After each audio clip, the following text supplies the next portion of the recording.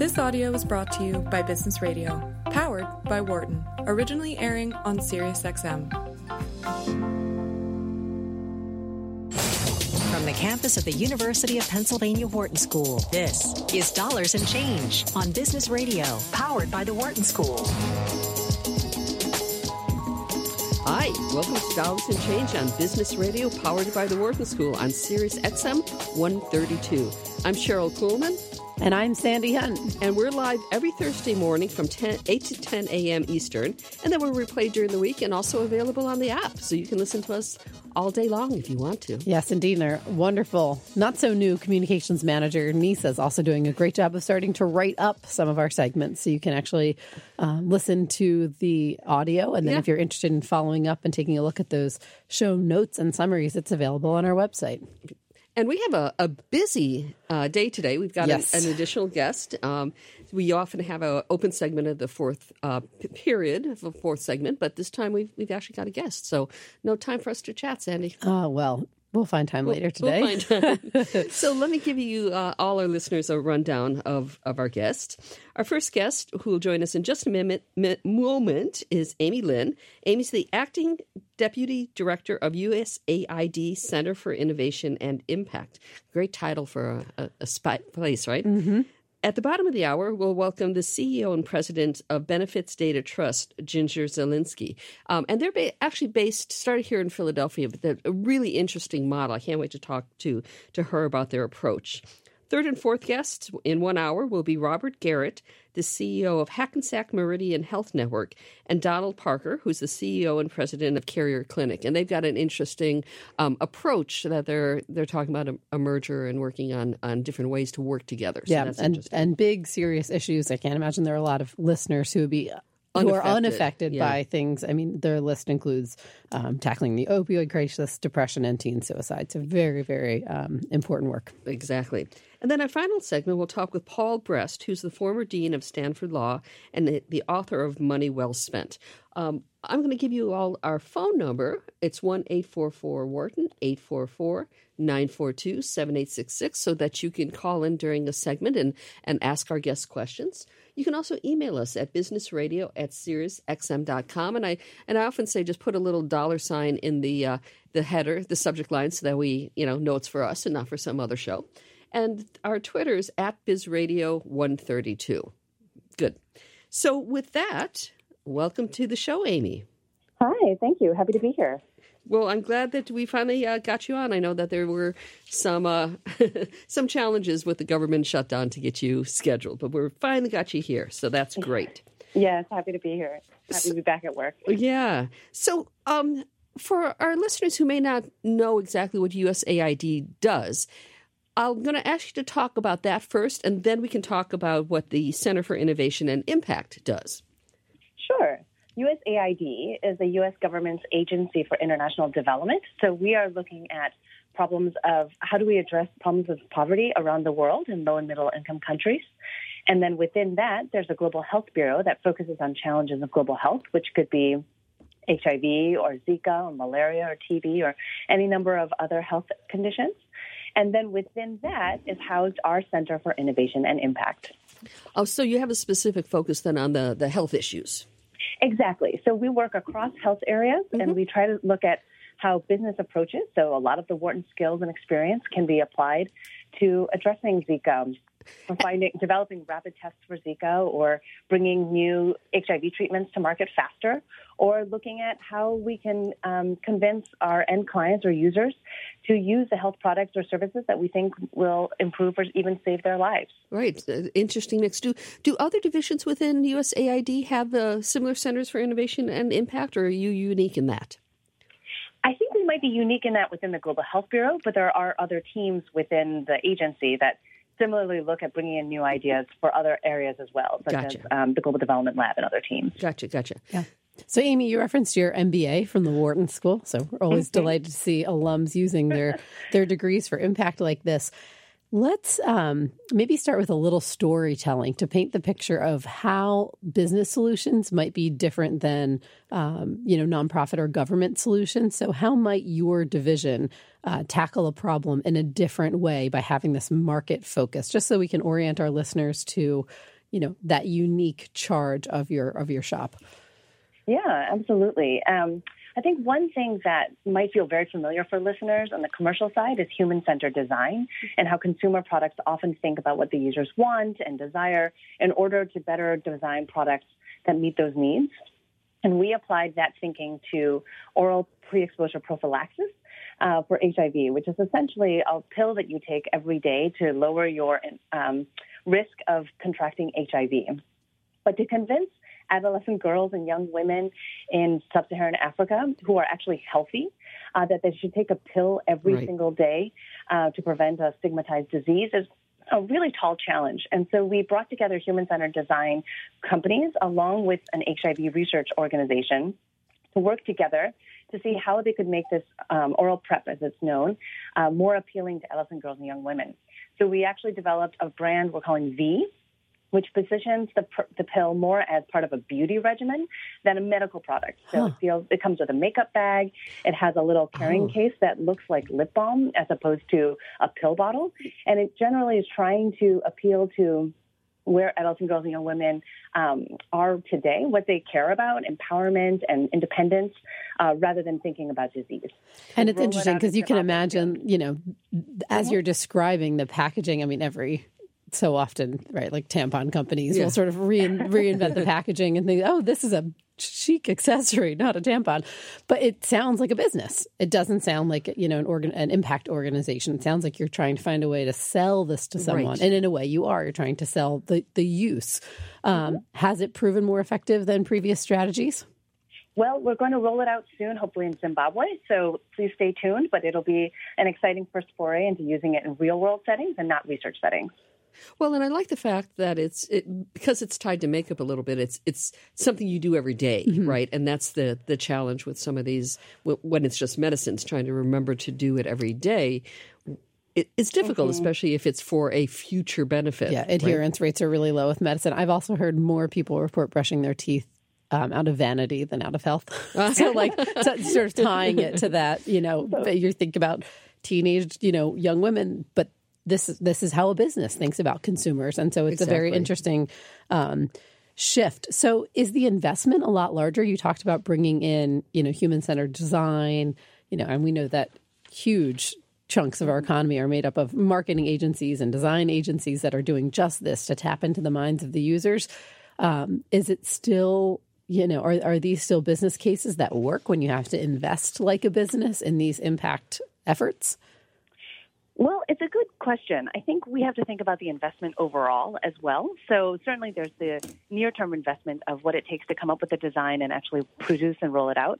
But there's also the investment that we've made as a global community in the clinical trials and all of the decades of research to bring these drugs and commodities to prove they're effective in a clinical sense. And if nobody uses them, then they don't get to the impact that we're looking for. So we think it's a really good value for money if we can find that it actually works. And to that point of what you both raised, it's crucial that they actually take it every day for the prevention impact to be realized.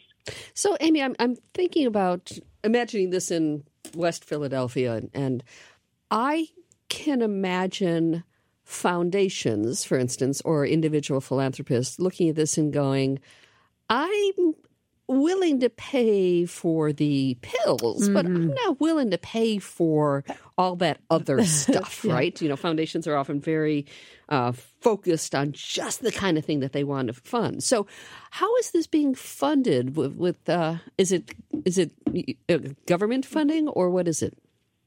Right now, it's government funding. So it's funding from the U.S. agency itself, which is government funded. But we are really looking at partnerships with actually other companies where this might fit within how they are positioning themselves in the marketplace and how they see themselves as a company and the values that they hold.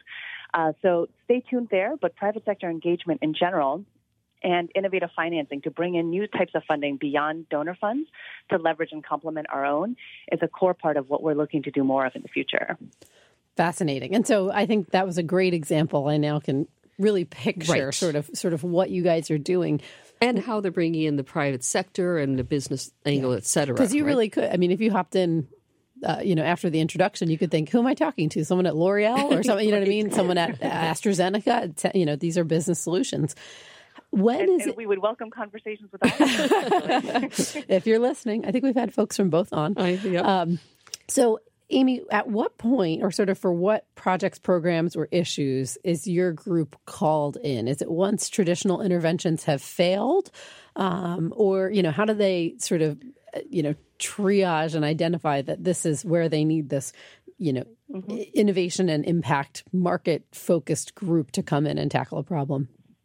Well, so we have the benefit of actually sitting within the agency, within U.S. Agency for International Development.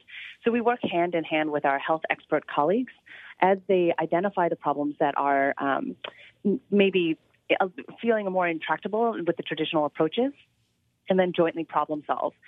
So we don't necessarily need to be called in like an external consulting firm, but working more hand in hand every day to say, what are the key issues that we're seeing on the horizon for HIV prevention or Zika or malaria, and how can we work together to solve these, which are appropriate for market-based approaches and which ones might we need something else. So sometimes we identify that this problem could be well served with a market-based approach, and other times somebody else will flag it for us and we'll work together on it. But it's a very close partnership model that we use because we recognize we're not steeped in the public health side. We're really focused on the business approaches, and we have to work together to address these jointly.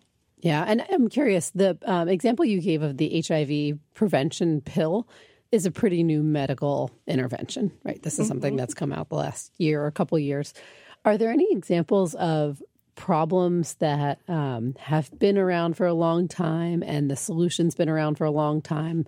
I'm thinking about, drug adherence or vaccines or birth control or something where bringing in the sort of market focus of your group changed, something that had been a long-standing problem with a solution that just wasn't effective. I think there are different ways to look at that. Sometimes it is maybe a long-standing piece where we haven't been able to really get the user uptake, and something like human-centered design could be useful.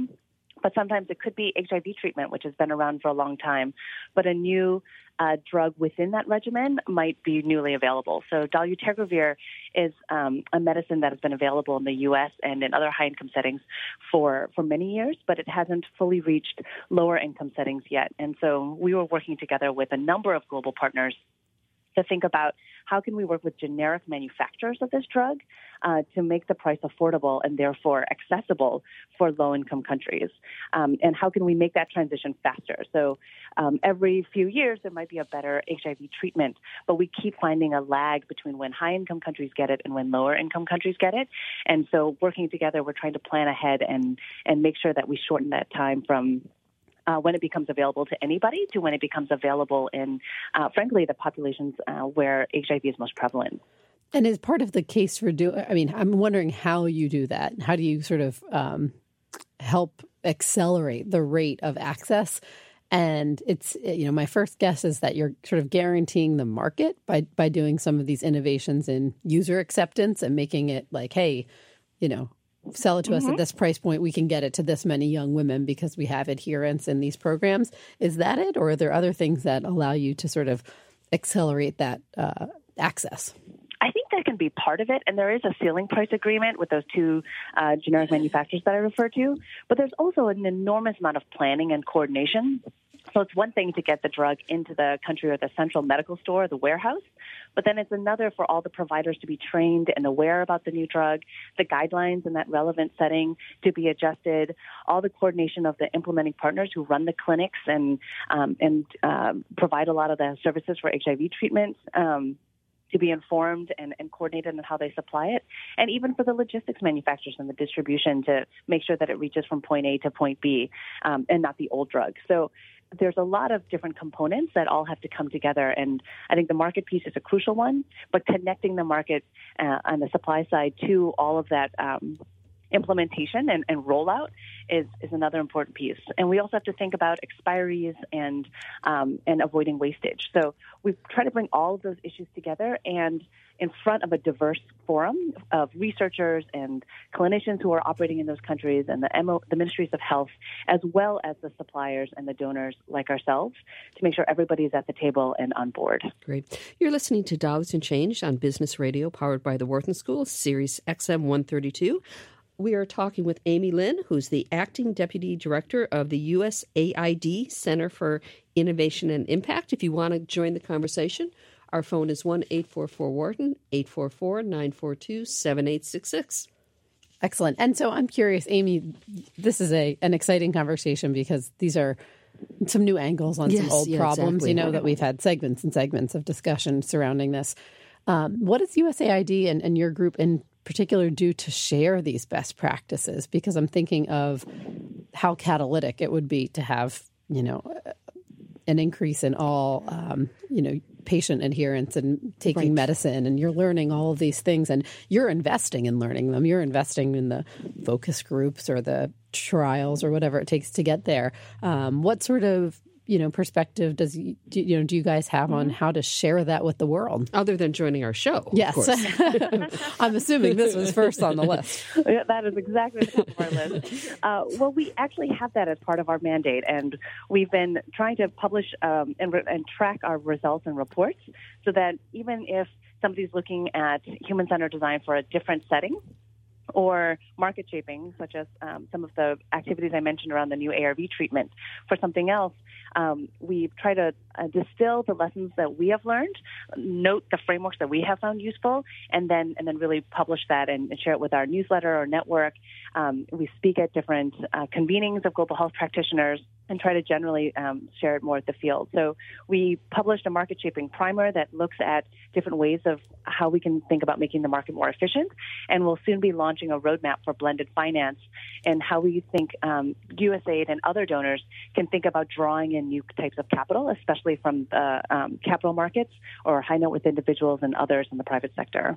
Yeah, and that's a fascinating thing. It's something we talk about a lot at the Social Impact Initiative because part of what we're very aware of, and a lot of our team has done work in nonprofits or philanthropy, so we've sort of been on the ground in that area and often have been frustrated by the challenges of relying only on donor grants and philanthropy around that. So figuring out different ways to get investors to think about the angle is, I think, profoundly important. And I think also, too, when you've got like the example of the makeup tied to the daily prevention pill, it's a different. It speaks to investors in a way that it may not always, just the pill itself may not, right? So I think it kind of creates different approaches that are more amenable to investment capital. Mm-hmm. I think that's really critical. And we know that on our current trajectory, we're not going to reach the health targets or the sustainable development goals that we have set for ourselves as a global community. And with development funding where it is, we recognize the need to bring in new types of capital, but that those new investors will have different needs and expectations and interests. So we're trying to manage those different types of expectations and find that ideal middle ground of the Venn diagram core and see where we have shared interests and therefore hopefully shared investment opportunities. I should also make sure I don't forget to mention our website of usa.gov/CII to learn more about our work and the reports that I've mentioned. So you're making all of your stuff public. You're sharing all this information. Are you finding a receptivity among the folks that you're talking with, or are they looking at it going, makeup and pills, that's messing things up. It's sort of not the kind of focus. Different or wasteful. It just seems too businessy. Mm-hmm. It has been a journey, and what we have found is there are definitely some skeptics who are not sure how these will work together. But I think there are also a lot of experts in this field who've been there for decades who recognize that some things do need to change, and especially on the HIV prevention side with microbicides aimed at giving agency to women to help protect themselves. They've realized that some products, even when they've proved effective in the lab, haven't haven't had the usage or the regular adherence they need in order to actually translate into changes on the ground. And so we've seen even some clinical trials not come fully to fruition because the users just didn't take the product.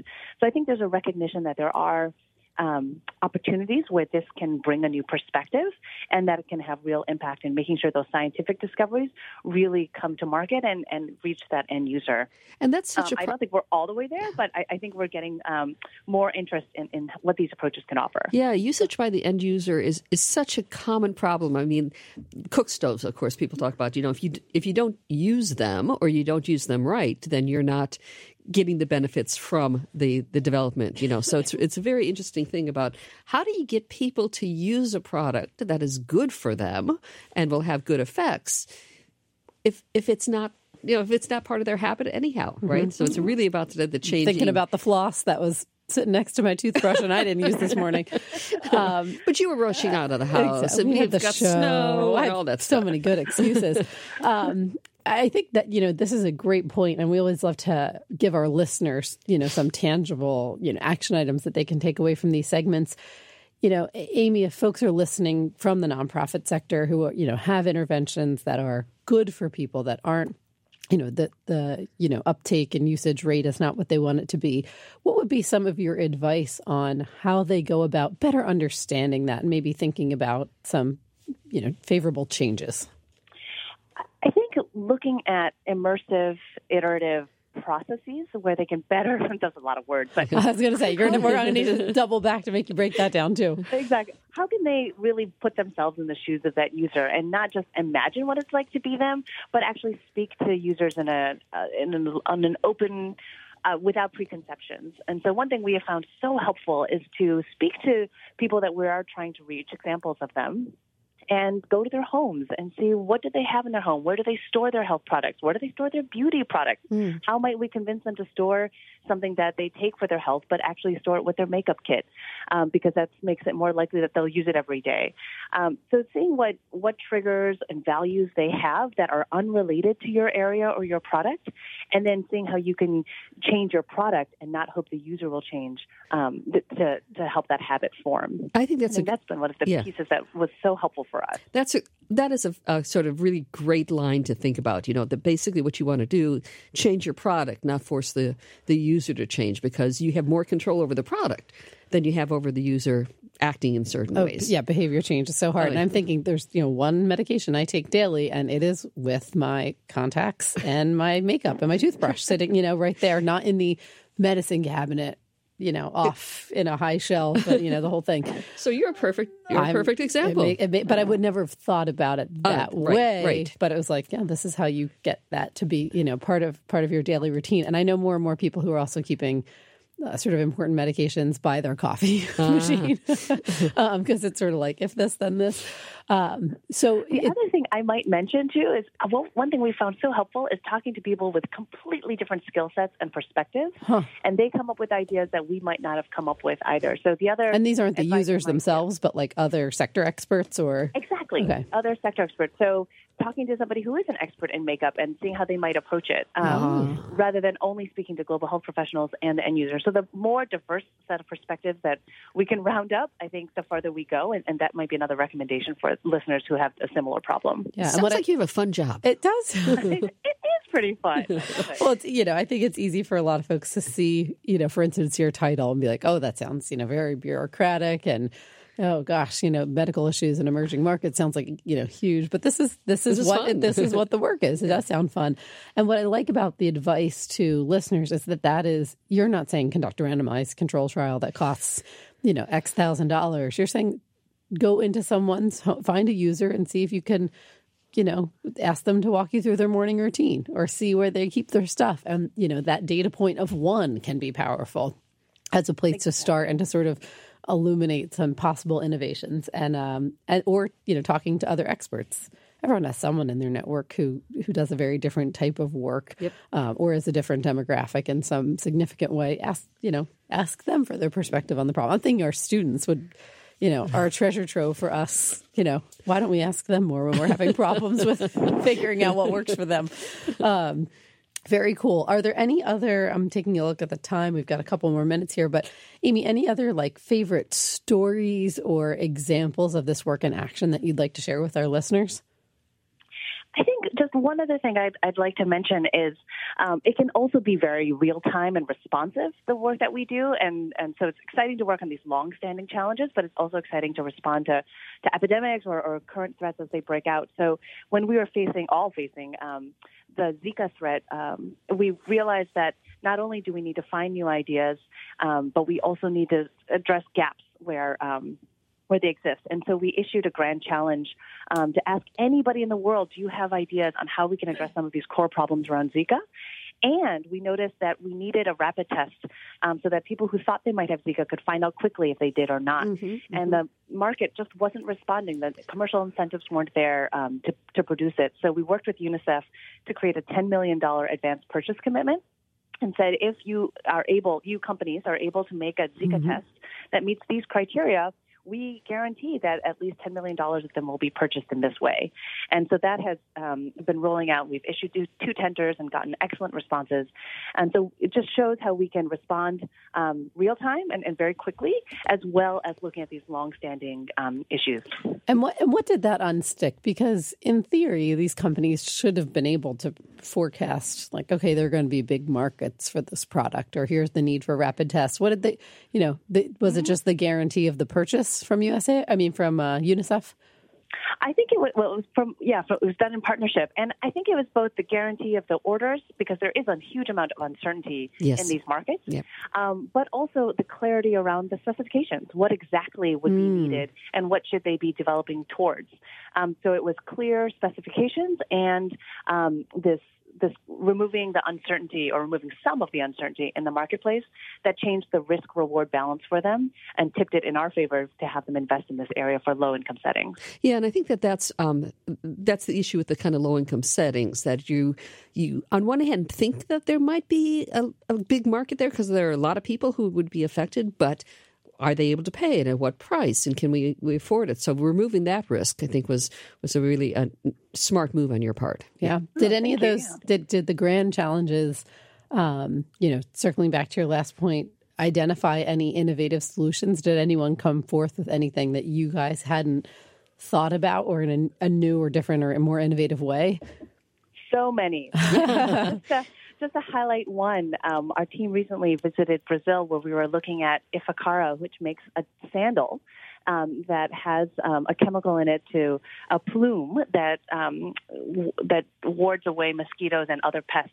And so we're testing it right now, so you can wear the sandals and be protected from mosquitoes and therefore contracting Zika. What is it? Does it have a chemical it releases, or a... Yeah, it releases. I called it a plume because it goes into the air and it creates this protective aura, I guess, around you that moves the mosquitoes away. And it's been so popular that we have found the users are starting to try to put them into their different rooms and even give them to their family members. Sure. So we're still researching it, and it's still underway, but we're excited to see where it might go. We need to do a grand challenge. That's very, very cool. Well, Amy, we have to close the segment. It's been great having this conversation with you. We've been talking to Amy Lin, the Acting Deputy Director of the USAID Center for Innovation and Impact. When we come back from our break, we'll be talking with Ginger Zelensky, who is the CEO and President of Benefits Data Trust. And that should be a great conversation, an entirely different angle, but one that I think does tie to the user and getting people to use things. So, Amy, thanks again. We'll be taking a break, and we'll be back soon. For more guest interviews, check out our Wharton Business Radio Highlights podcast on iTunes and Google Play.